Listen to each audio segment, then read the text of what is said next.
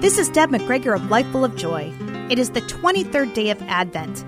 Are candy canes part of your Christmas celebrations?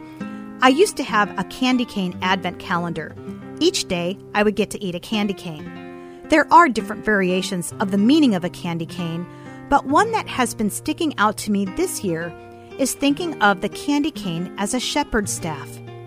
I think of Jesus as the Good Shepherd and how a shepherd loves his sheep and how much love Jesus has for us.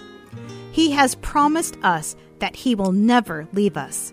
Shepherds and sheep belong together. Jesus and us belong together. Today we read from John chapter 10, verses 11 to 18. I am the Good Shepherd. The Good Shepherd lays down his life for the sheep. The hired hand is not the shepherd who owns the sheep, so when he sees the wolf coming, he abandons the sheep and runs away. Then the wolf attacks the flock and scatters it. The man runs away because he is a hired hand and cares nothing for the sheep.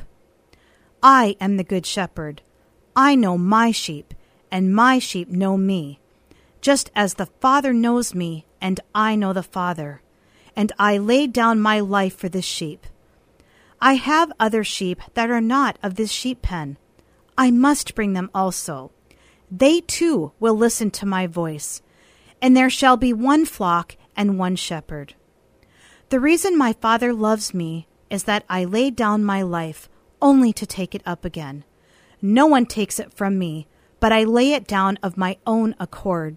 I have authority to lay it down and authority to take it up again. This command I received from my Father. Let us pray together. Dear Lord, you are the Good Shepherd. Thank you for knowing us and loving us. Thank you for never leaving us. Please help us hear your voice even clearer than before. We are your flock, and we want to be home with you and the rest of the flock. Thank you, Jesus.